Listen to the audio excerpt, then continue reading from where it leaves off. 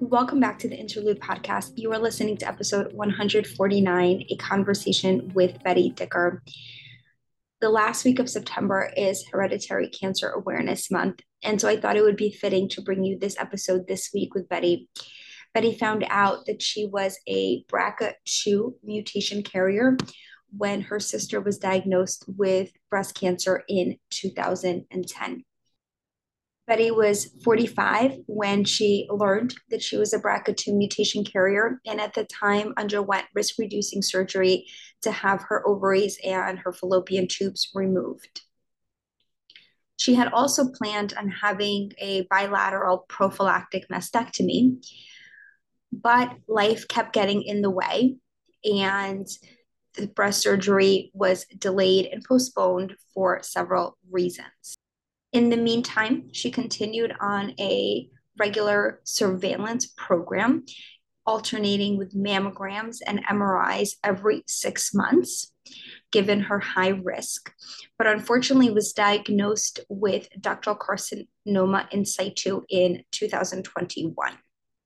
At that time, she knew it was time to go ahead with the mastectomy and was planning on a flap for her reconstruction. And as she was undergoing all of her planning and imaging for the flap surgery, she was diagnosed with pancreatic cancer. This came as a shock because there was no history of pancreatic cancer in the family. And typically, even for BRCA mutation carriers, we really only initiate pancreatic cancer screening if people have a family history of pancreatic cancer. Now, researchers are really trying at this time to figure out who should be getting screened for pancreatic cancer, how often, and with which modalities. Betty underwent treatment for pancreatic cancer with chemotherapy and surgery. And in early 2022, she had a bilateral mastectomy and did have the breast reconstruction surgery at this time. On today's episode, she shares her story and she talks a lot about what life is like after her surgeries and her diagnoses, the challenges of survivorship, mental health struggles, experiencing survivor's guilt, genetic testing, and finding her voice, and what she's doing now to advocate for herself and the community. This is a really powerful episode, and I know that you will take a lot from it. And so, with that, it is my honor to welcome Betty Dicker to the Interlude Podcast.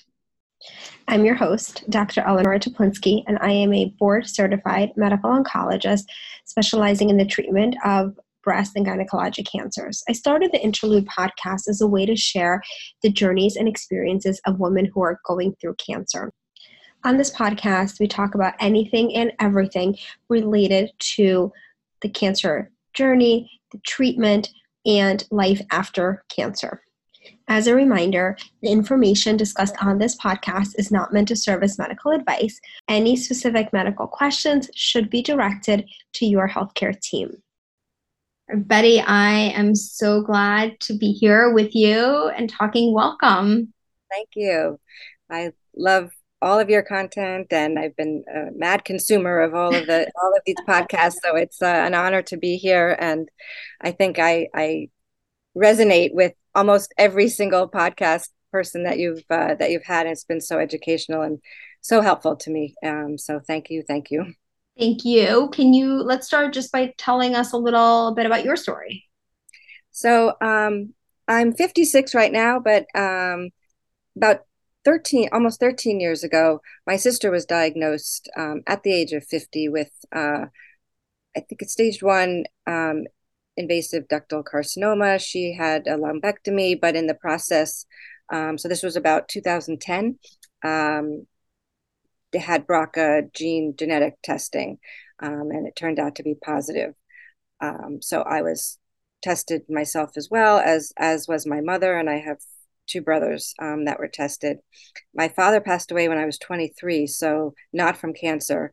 So that was kind of, we all thought it was my mom for sure. She had melanoma. I had a brother that had melanoma. Her brother had melanoma. And we just thought, oh, yeah, of course, this is where it came from. And lo and behold, she was negative. And I have one brother that was negative and one brother that was positive, and myself that was positive. So that really was a life-changing moment, for obvious reasons, and for um, I had children that were in fifth grade and eighth grade, and maybe wasn't sort of taking care of myself as I should. And I really used that as like, oh my goodness, I need to get myself into better health. And I really changed, lifestyle, started exercising, and ended up loving it. Never in a million years did I think I would love weight training. Not as much into running at that point, but I did love weight training, and I, had lost weight, and just became sort of changed, in terms of our kids, my husband as well. And I was, going along. I did have risk reducing surgery at that point because I was 48 or no, 45, excuse me. I had my ovaries and tubes removed at that point. Certainly was done with childbearing, but that sent me into surgical, menopause. And I think I lasted about 8 months. And at that point was like, I can't do this anymore. I wasn't sleeping, biting everyone's head off that I could find, kind of thing. And luckily I was being watched by Memorial Sloan Kettering in their surveillance program. And the oncologist there was pretty liberal. My husband did a lot of research, and, was like, I think it's okay, for you to be on some HRT. So I was for many, many years. Fast forward, life's going on. My sister was okay. And again, she had decided to just do a lumpectomy and an aromatase inhibitor. And fast forward, her husband got sick it's a few years already. He had cancer for about 2 years. He ended up passing away in August of 2020. So you have the pandemic and all of that crazy stuff. Um, and then a week later, she wasn't feeling great and hadn't been for maybe a month or so. But in and out of the hospital, not eating well, sleeping on a couch and that sort of thing. She ended up being diagnosed with stage 4 adenocarcinoma of unknown primary. They don't think it was the breast. They couldn't find that it was anywhere. It was everywhere, but it wasn't one specific thing that they could target.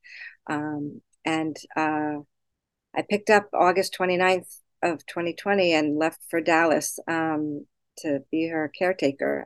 And I'm a nurse by training, obstetrics, but I got a fast learning curve of med surg, and unfortunately, end stage cancer at that point. And she passed away in December. And I had come back. I was doing my surveillance every 6 months of mammograms and MRIs and 3D mammograms with contrast.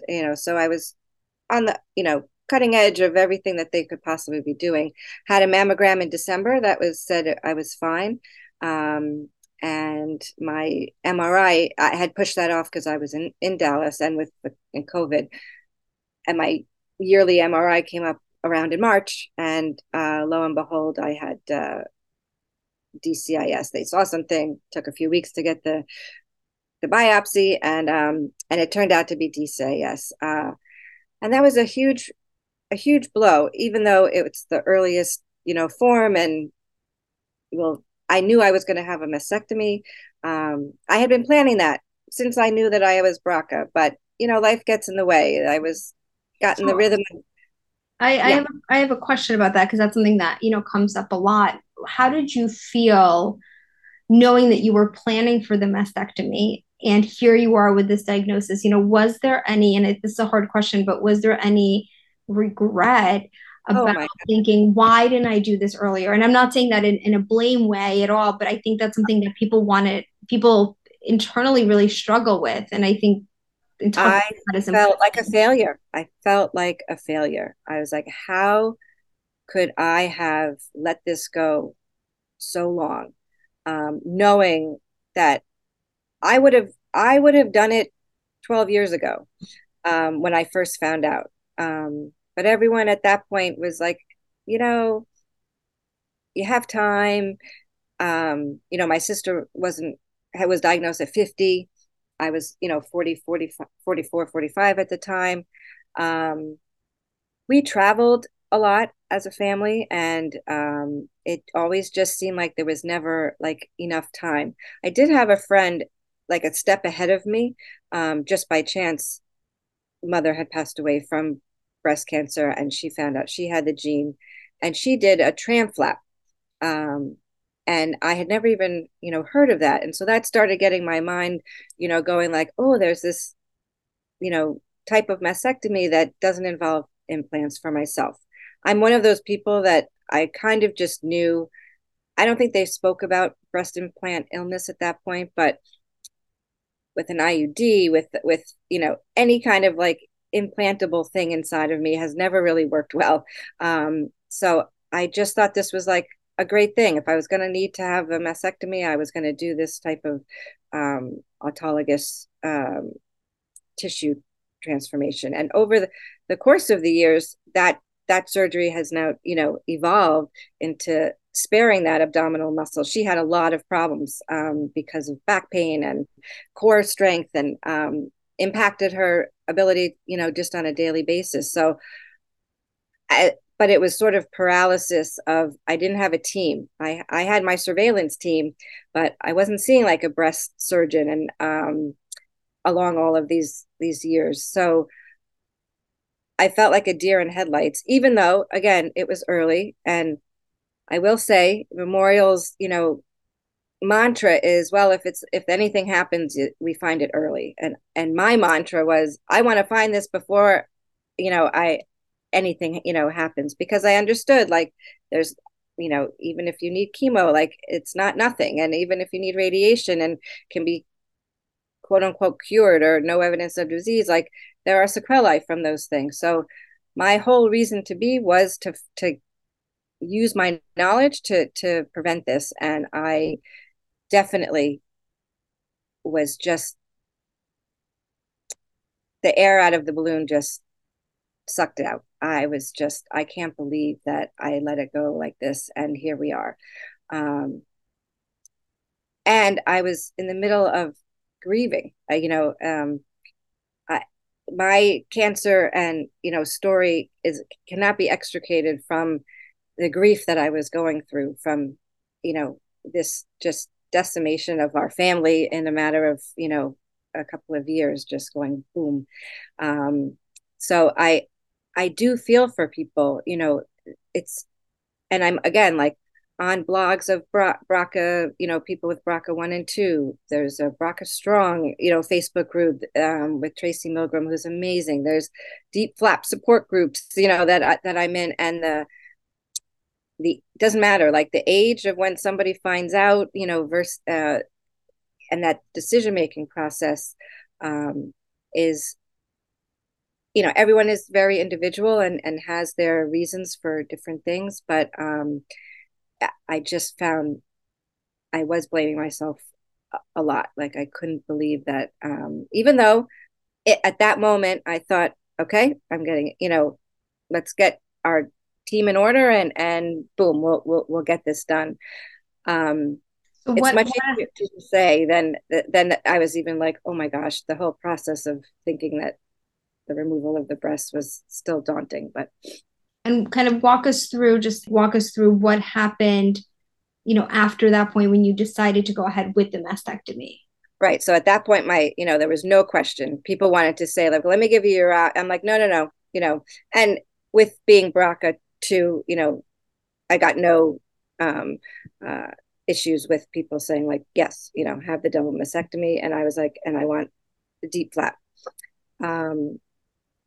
I, and like you have spoken before with people that you feel like you don't have a second, I then scramble to find breast surgeons to find, the best person for the deep. And here I've had all these years to sort of amass this, and it always ends up just being like that last second, like, oh my God, oh my God, oh my God. So I ended up finalizing with a team actually at NYU Medical Center. And one of the tests that they will do for a deep flap is something called a CT angiogram. So same idea of someone getting an angiogram of their heart to see where the blood vessels and how they're working. They will do that for someone's abdomen in preparation for the deep flap, so they really ahead of time know where they're going and what that. So I had that in April 8th. And my chart is a blessing and a curse. So as I'm driving back into my driveway, I get a ding that I get a result, and everything looked okay. Artery and vein wise, I wouldn't even know, what they were exactly looking for, but there was a very strange finding on my pancreas, where the head of the pancreas was bright, meaning there was blood flow, and from the body to the tail was dark. And I do need to backtrack for 1 second. For about a 2-week period in February, I had really painful, like left upper quadrant pain. No idea, why. Came on like a light switch, like just it was there when not there and then there. And it was slowly getting better, but I was a little gun shy at this point, having just gone through this with my sister. I went to my GI doctor, and he's like, "You'll probably be fine, just taking some, protonics and that kind of thing. But I understand you're a little nervous. We can do an endoscopy, and you can have, do an abdominal CAT scan." So I said, yes, yes, yes. And I did that even before I found out about the DCIS, but nothing, and a regular endoscopy doesn't find these things. And a small tumor in the pancreas, I guess, can get missed, in a regular CT scan. So I thought I was okay, at that point. And it wasn't gaslighting. Like they did the test that one would do if someone has left upper quadrant, pain, but it just didn't quite show. And it was resolving. So, but this test, they're like, that's strange. I call the breast surgeon, the plastics guy, and they're like, we've never seen this before, but hey, there's a, new head of the pancreatic cancer center who I think you should go see. I ended up having an endoscopic ultrasound and an abdominal CT scan, and that's when they found a 3-centimeter, adenocarcinoma of the pancreas. Now, again, pancreatic cancer is one of the cancers that is on the list of things to be concerned about with BRCA2, but we didn't have any family history that I knew of at the time. So that was never, even in the conversation. And again, like a lot of guilt trip on my own part of like, how did we not know to get screening? But, I spoke back to people once I've had this diagnosis, and they're like, we probably wouldn't have done, we don't do screening on, people if you don't have a family history. So I ended up having, left turn, forget the breast cancer part, had a port put in, 7 rounds of chemo, a partial pancreatectomy. That was an open surgery, and then 5 more rounds. The good thing with BRCA and pancreatic cancer is that they do find that having that genetic mutation does seem to have people respond better to certain types of chemotherapy. And so that really determines, and the fact that I knew I was already BRCA led me to, okay, we're starting FOLFIRINOX with a platinum-based drug. And I honestly will say, besides the first maybe 2 rounds where I was figuring out percentages and different things, I did okay with that. And it also knocked out the breast cancer, because I did go back and have an MRI in the summer and that of 2021, and it was gone. So that really afforded me then the time to go back and research, am I at the best spot and place, for this deep flap? I was very concerned now, because I had a vertical incision, now having to meet a horizontal incision of, hip to hip. And people are concerned with healing after chemotherapy and just deep flap healing in general. So I did find a new team that I have been thrilled with. Not only encompasses, excellent surgical an ability to like sort of think outside the box in case something that they found, going on inside. But also the emotional side. This group has one of the only plastic surgery groups that has like they call it a patient empowerment program. And again, it's like passing, going forward, you're talking to actual people twice a month that worked with these 5 docs.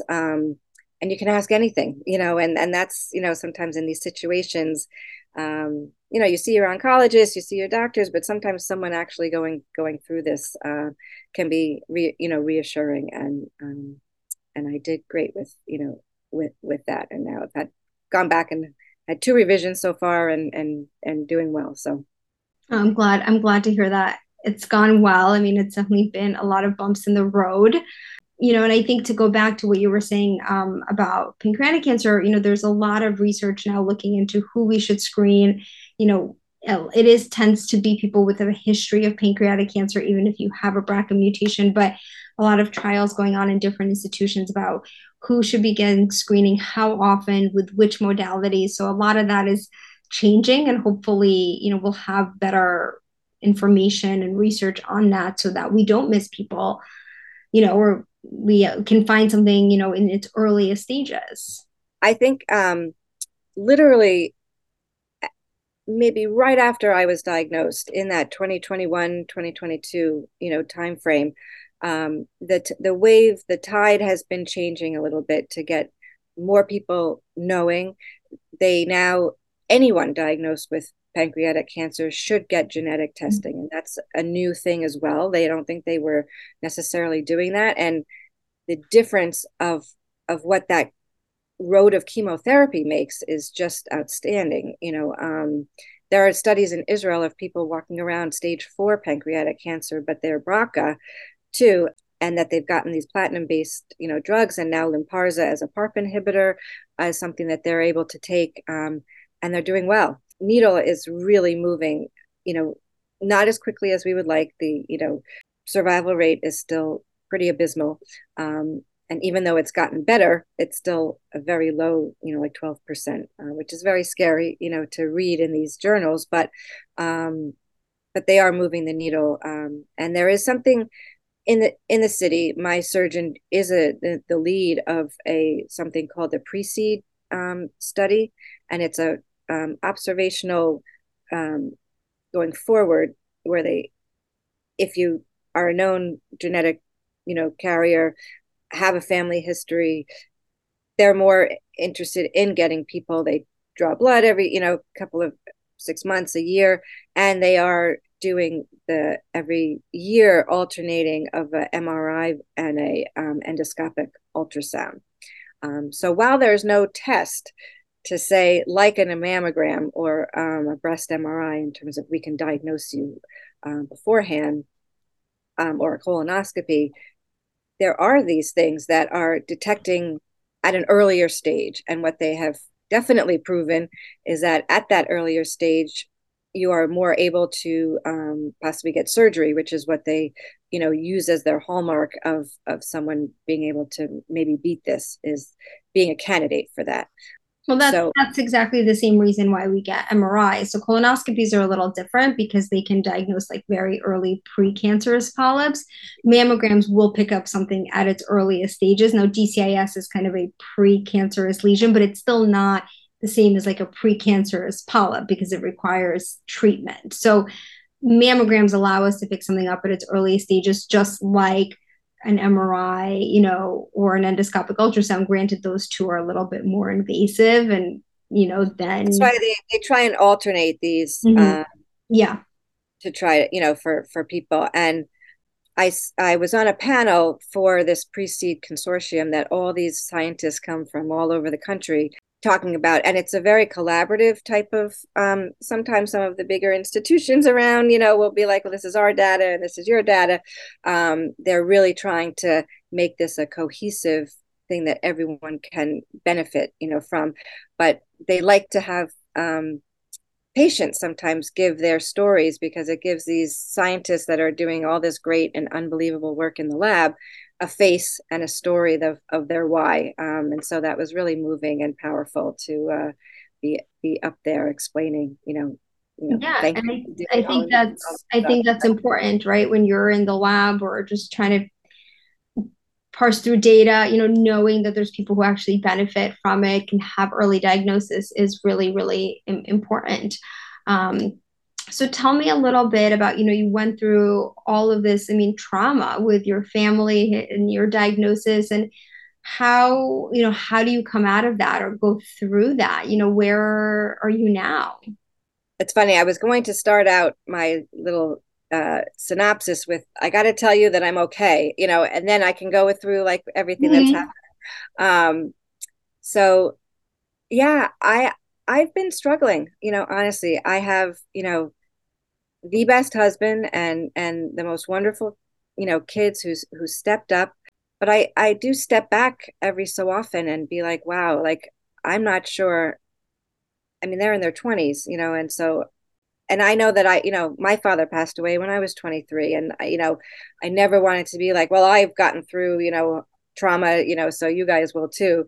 But it's very hard, to talk about. I think everyone tries to be very stoic, and they don't want to break down in front of me, and my husband doesn't, is the medical guy, so he's the information, like you're going to be okay. This is how we're doing it. But I was struggling. And even with, and we've talked about this before, that ringing the bell. I mean, that was like, I couldn't wait for surgery. I just wanted it out.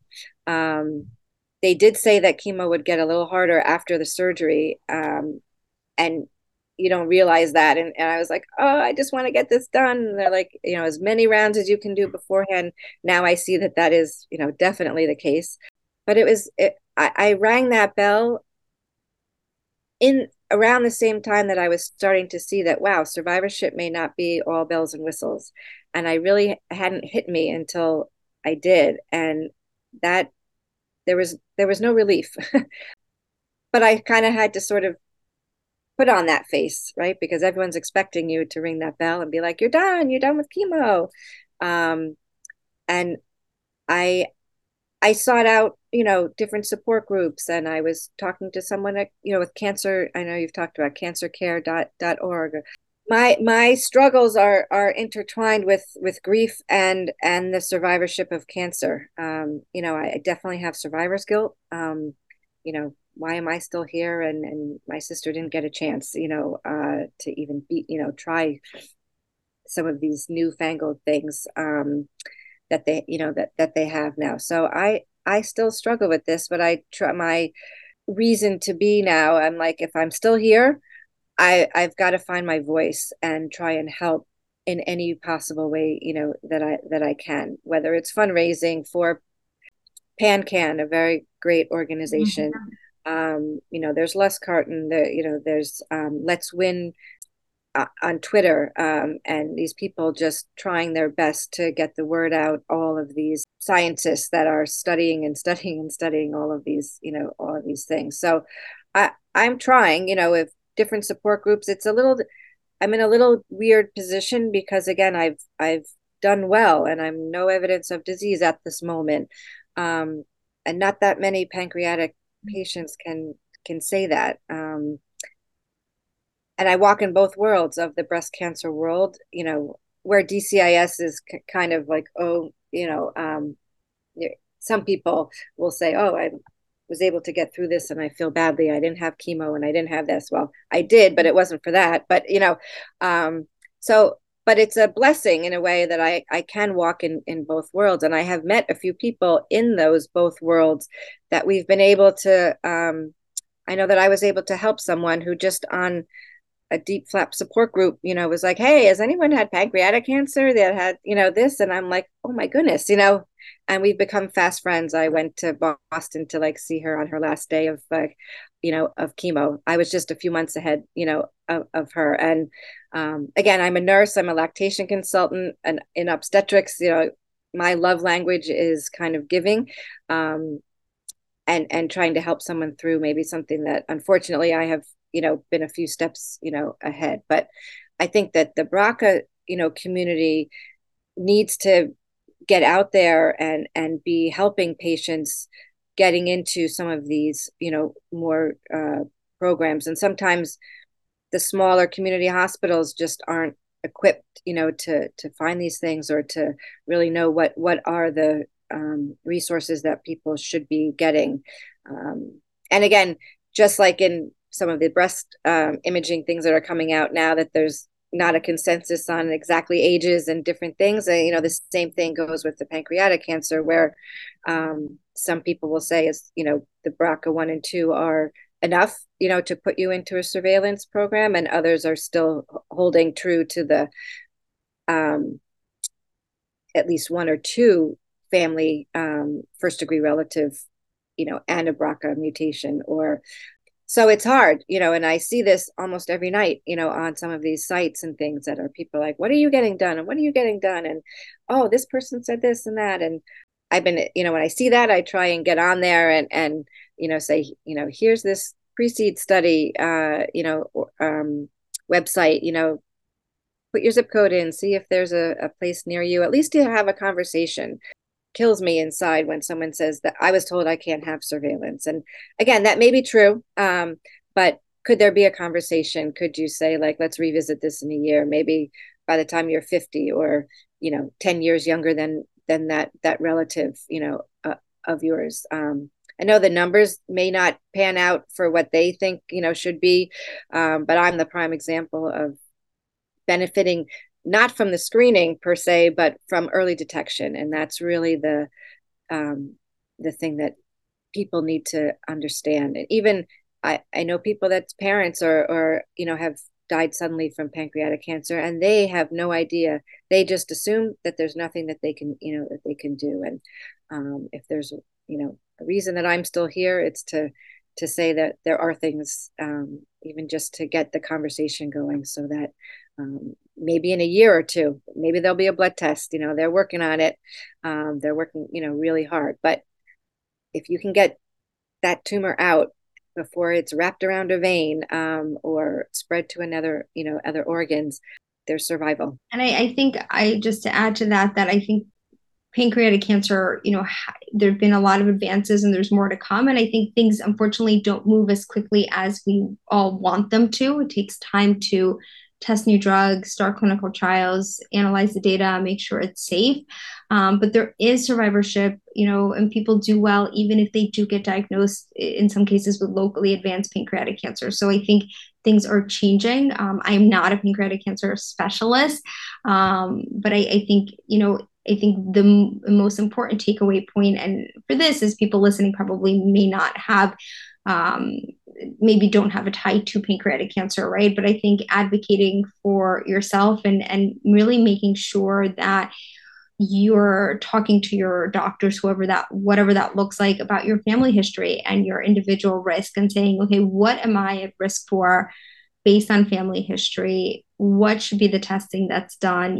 Is there a screening program? Maybe my hospital doesn't have this, but how do I get involved in maybe a different screening program like Proceed, right? Yeah. We talked about. So I think kind of taking a bigger, broader picture to this and saying that it's so important to know your family history. And I think sometimes people think of family history as mom or dad and brothers and sisters, and don't think about aunts and uncles and grandparents. And a lot of times that's where we actually get to pick up some picture of what's happening. So I think really being proactive about knowing about your family history. And if people were adopted or they come from a very small family, and a lot of Ashkenazi Jewish families, because of the Holocaust, are very small, that you may not actually know that bigger family history. And so talking to your doctor about, would I qualify for genetic testing?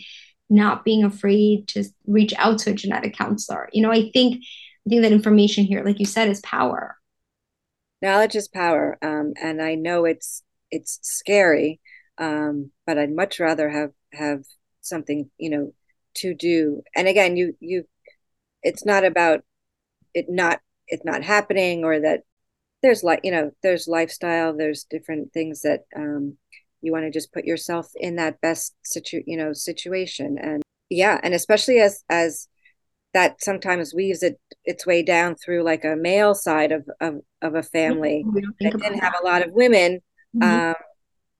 Or at that, back in the, I had two grandfathers that died from heart disease, and we were all, my father was a runner. He ran marathons and really tried to be healthy because his father passed away, early in his 50s. But who would have known what would have been, on his side? But his mother didn't die from cancer either, so it's a very bizarre sometimes avenue down. But then once you have that information, it is, although difficult, important, to impart to people. I really believe so that people can make their own choices. But what we're finding now is that there is a lot that can be done, and just being knowledgeable, and finding a provider and different programs, is just so helpful. So before we wrap up, what would you say to someone who is maybe afraid to take that next step, whether to get genetic testing or whether to go and have that consultation about the mastectomy or the ovarian surgery? What would be, as having gone through that, what would you recommend? I think taking the time, to amass a good group of of docs and physicians, and a place that you feel comfortable.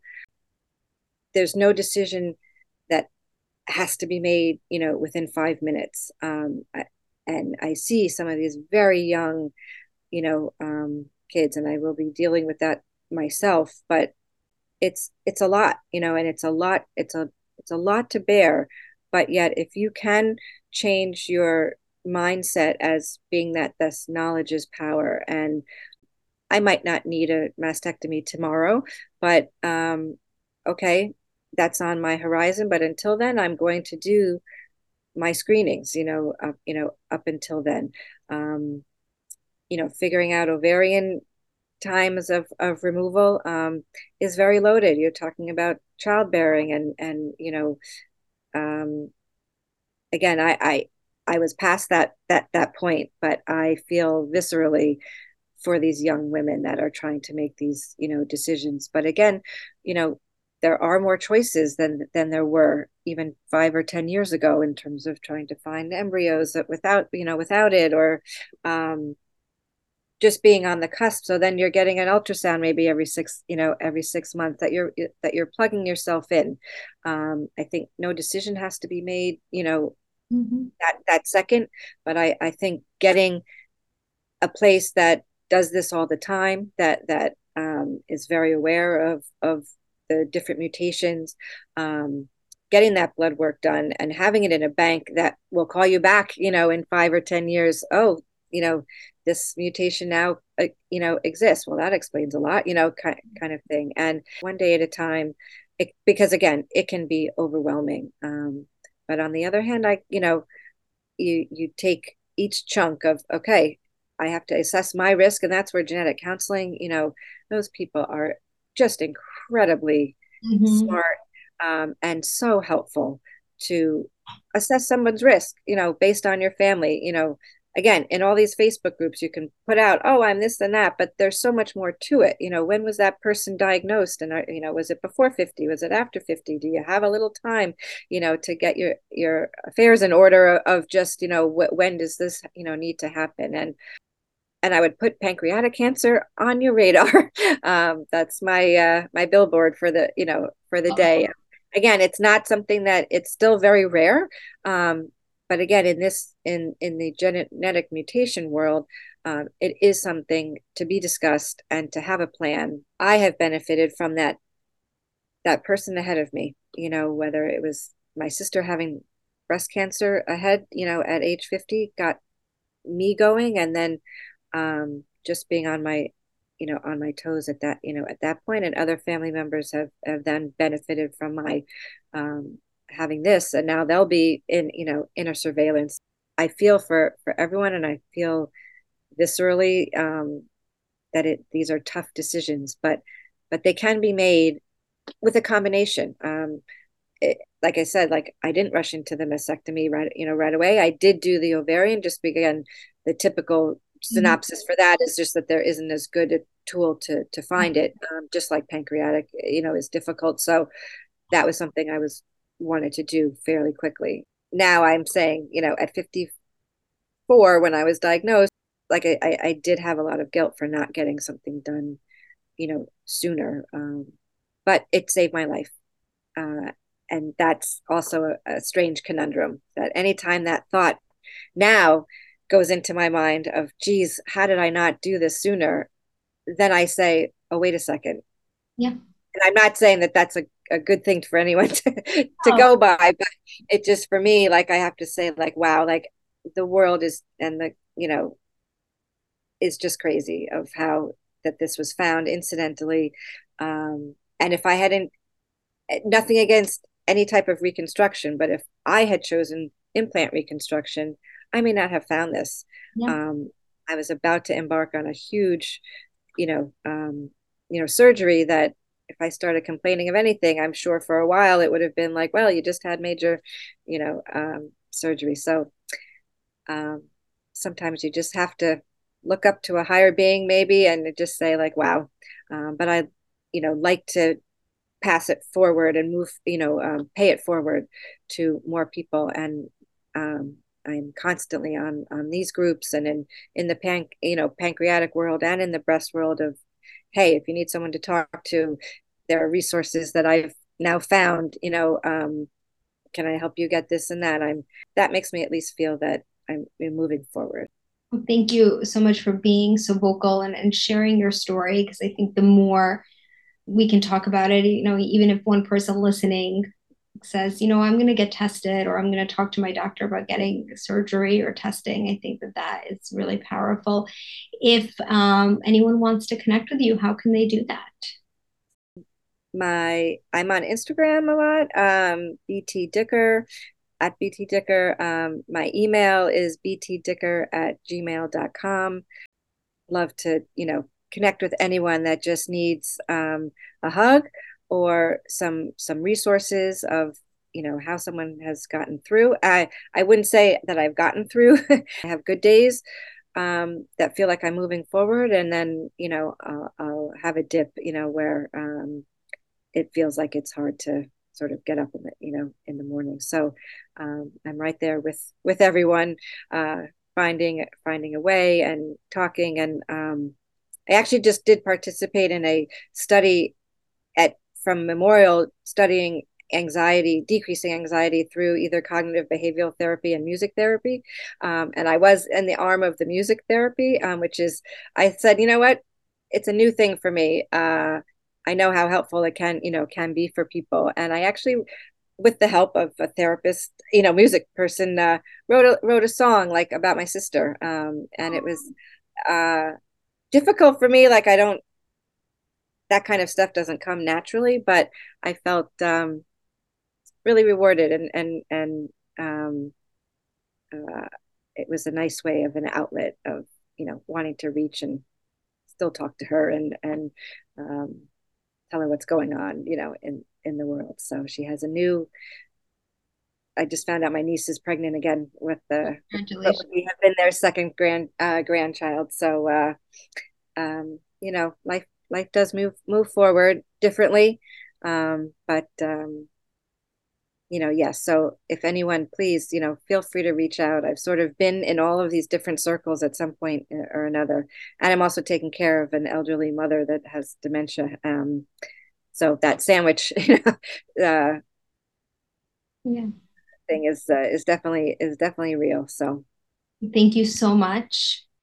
Thank you all for listening to this conversation with Betty. One of the things that I always talk about, and a point I try to make, is I want everyone to undergo a cancer risk assessment. And what do I mean by that? I mean, sitting down with your medical team and going over your family history. And that's more than just one generation, but really looking at your extended family history of cancer if you have it. Talking with your healthcare team about, is there a family history of cancer? Should you get genetic testing? What cancers should you be getting screened for, and how often, and with which modalities, is really important. It's not perfect by any means, but I do think that it is a start. Betty is a cancer survivor, but she is also a previvor. Previvors are people who have a genetic predisposition to cancer. or have a strong family history without an identified genetic mutation. Betty talks eloquently about some of the challenges that previvors face, the difficult decisions that they have to make.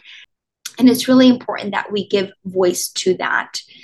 Betty also shared challenges that come with survivorship and survivor's guilt and mental health. And I think that those we need to continue to talk about those.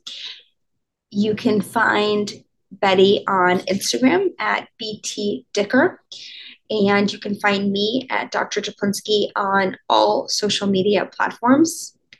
And if you enjoyed this episode or any others of the Interlude podcast, I am always grateful if you can take a moment to leave a rating and review for the show on Apple Podcasts, as that helps me bring it to new listeners and continue to grow it further. Thank you all for being here, and I will see you soon.